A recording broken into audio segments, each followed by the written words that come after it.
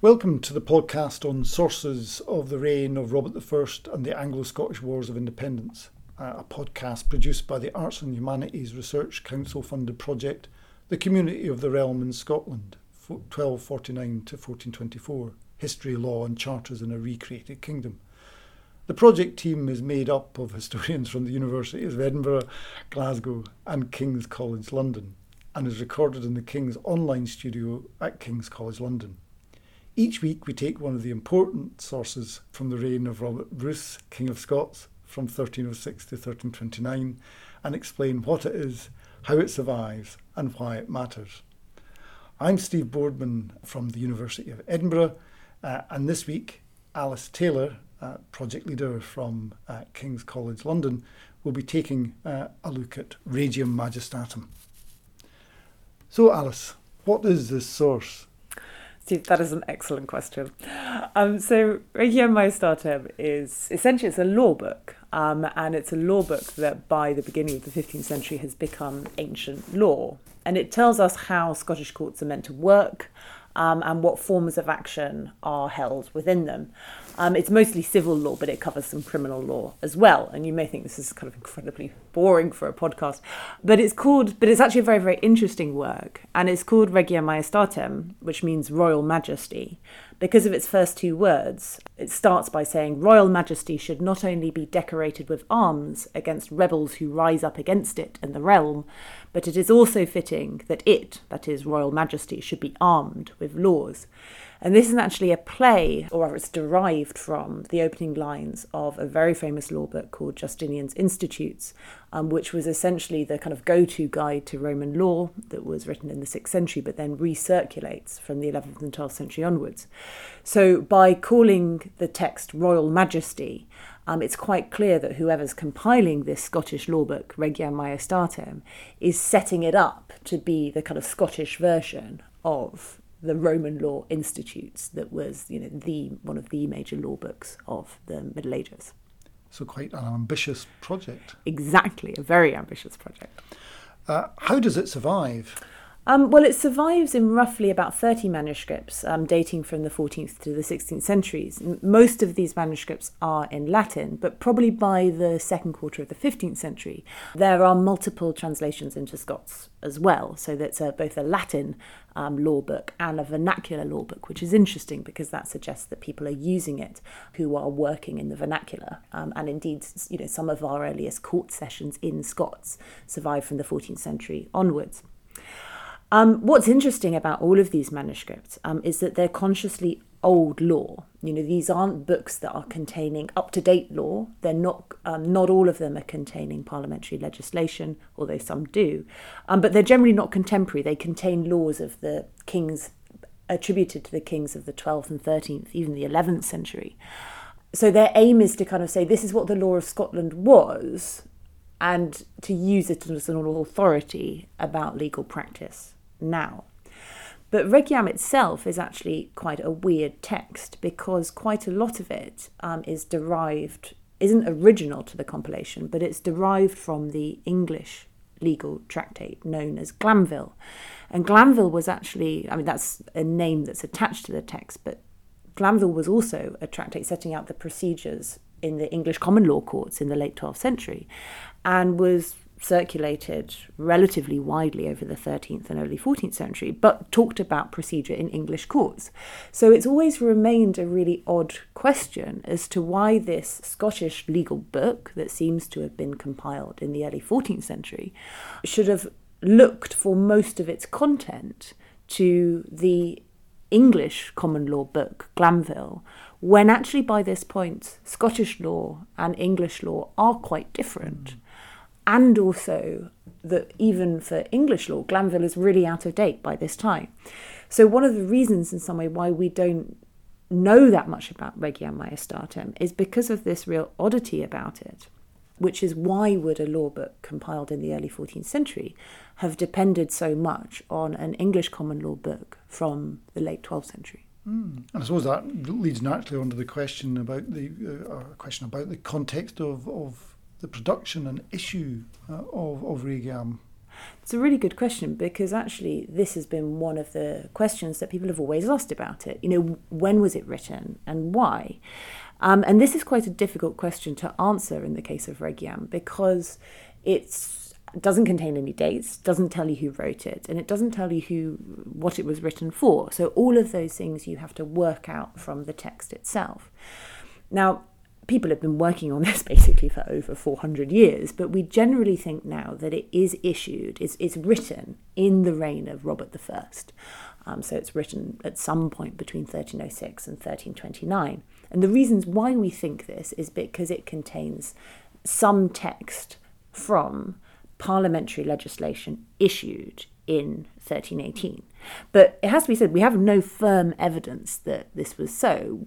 It just has to have been written by the late 14th century, which is when its earliest manuscript survives. And indeed, over the past few centuries of scholarship on Regiam, people have thought that it was, written in the early 12th century, because it actually says that it's the law of David I, who was King of Scots from 1124 to 53, to the mid-13th century, to it actually being composed on the orders of Edward I. I mean, basically, if there's a potential theory about Regiam, we've had it by now.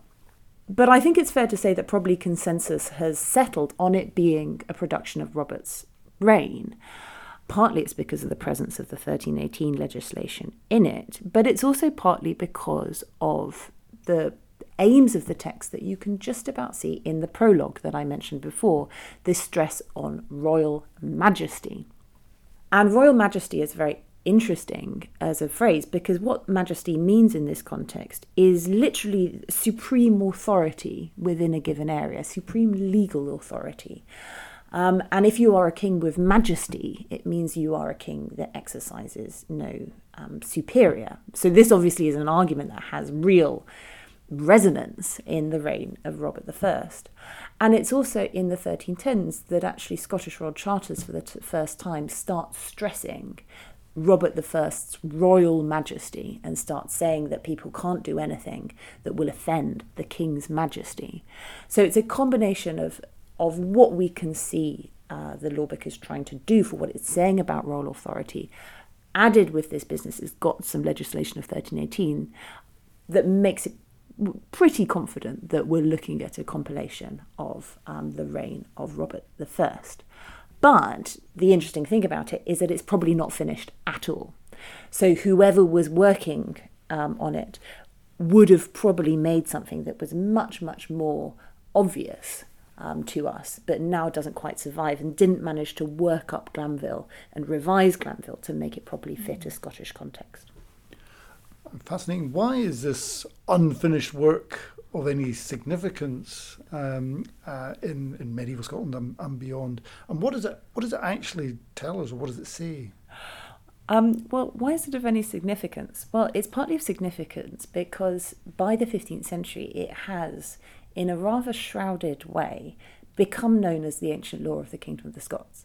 So in 1426, it's mentioned in parliamentary legislation as a legal authority, so that we know at some point between its probable compilation in the 1310s to 1426 that at some point in this century, Regiam has become a legal authority, which means people read it and say to answer questions on what the law should be.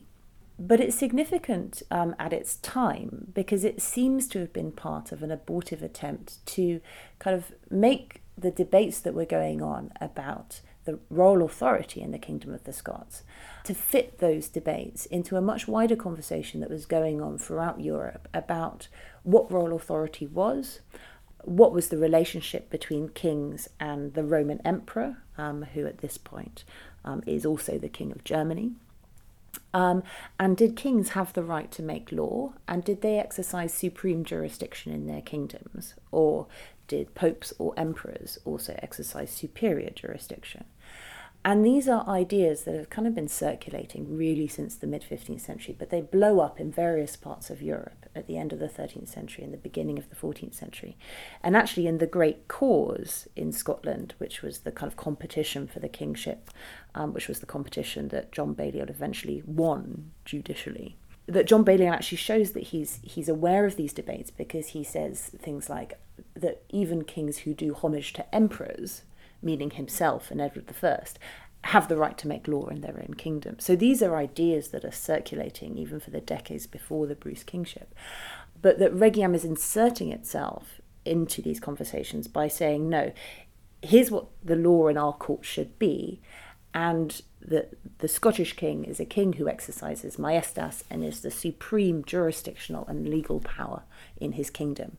Now, the fact that whoever was compiling it, who was somebody who knew Roman and canon law very, very, very well as Scottish common law, didn't finish, is probably actually one of like the greatest, well, actually, let's not go too far, but is a real shame, because it seems like it would have been something that was, really quite exceptional in terms of its creativity and how it was presenting the law.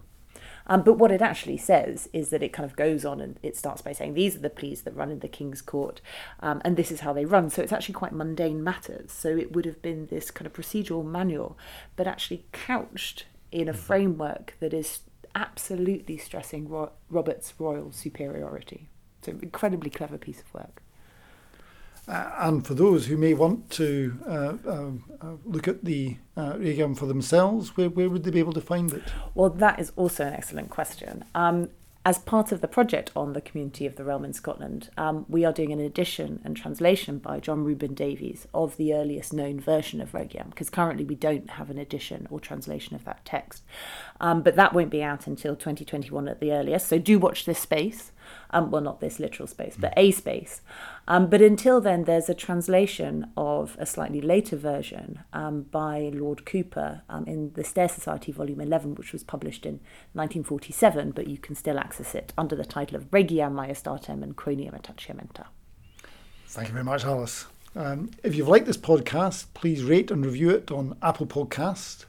Follow the project on Twitter. That's at Cotr 2020, COTR 2020, and visit our website online at www.cotr.ac.uk.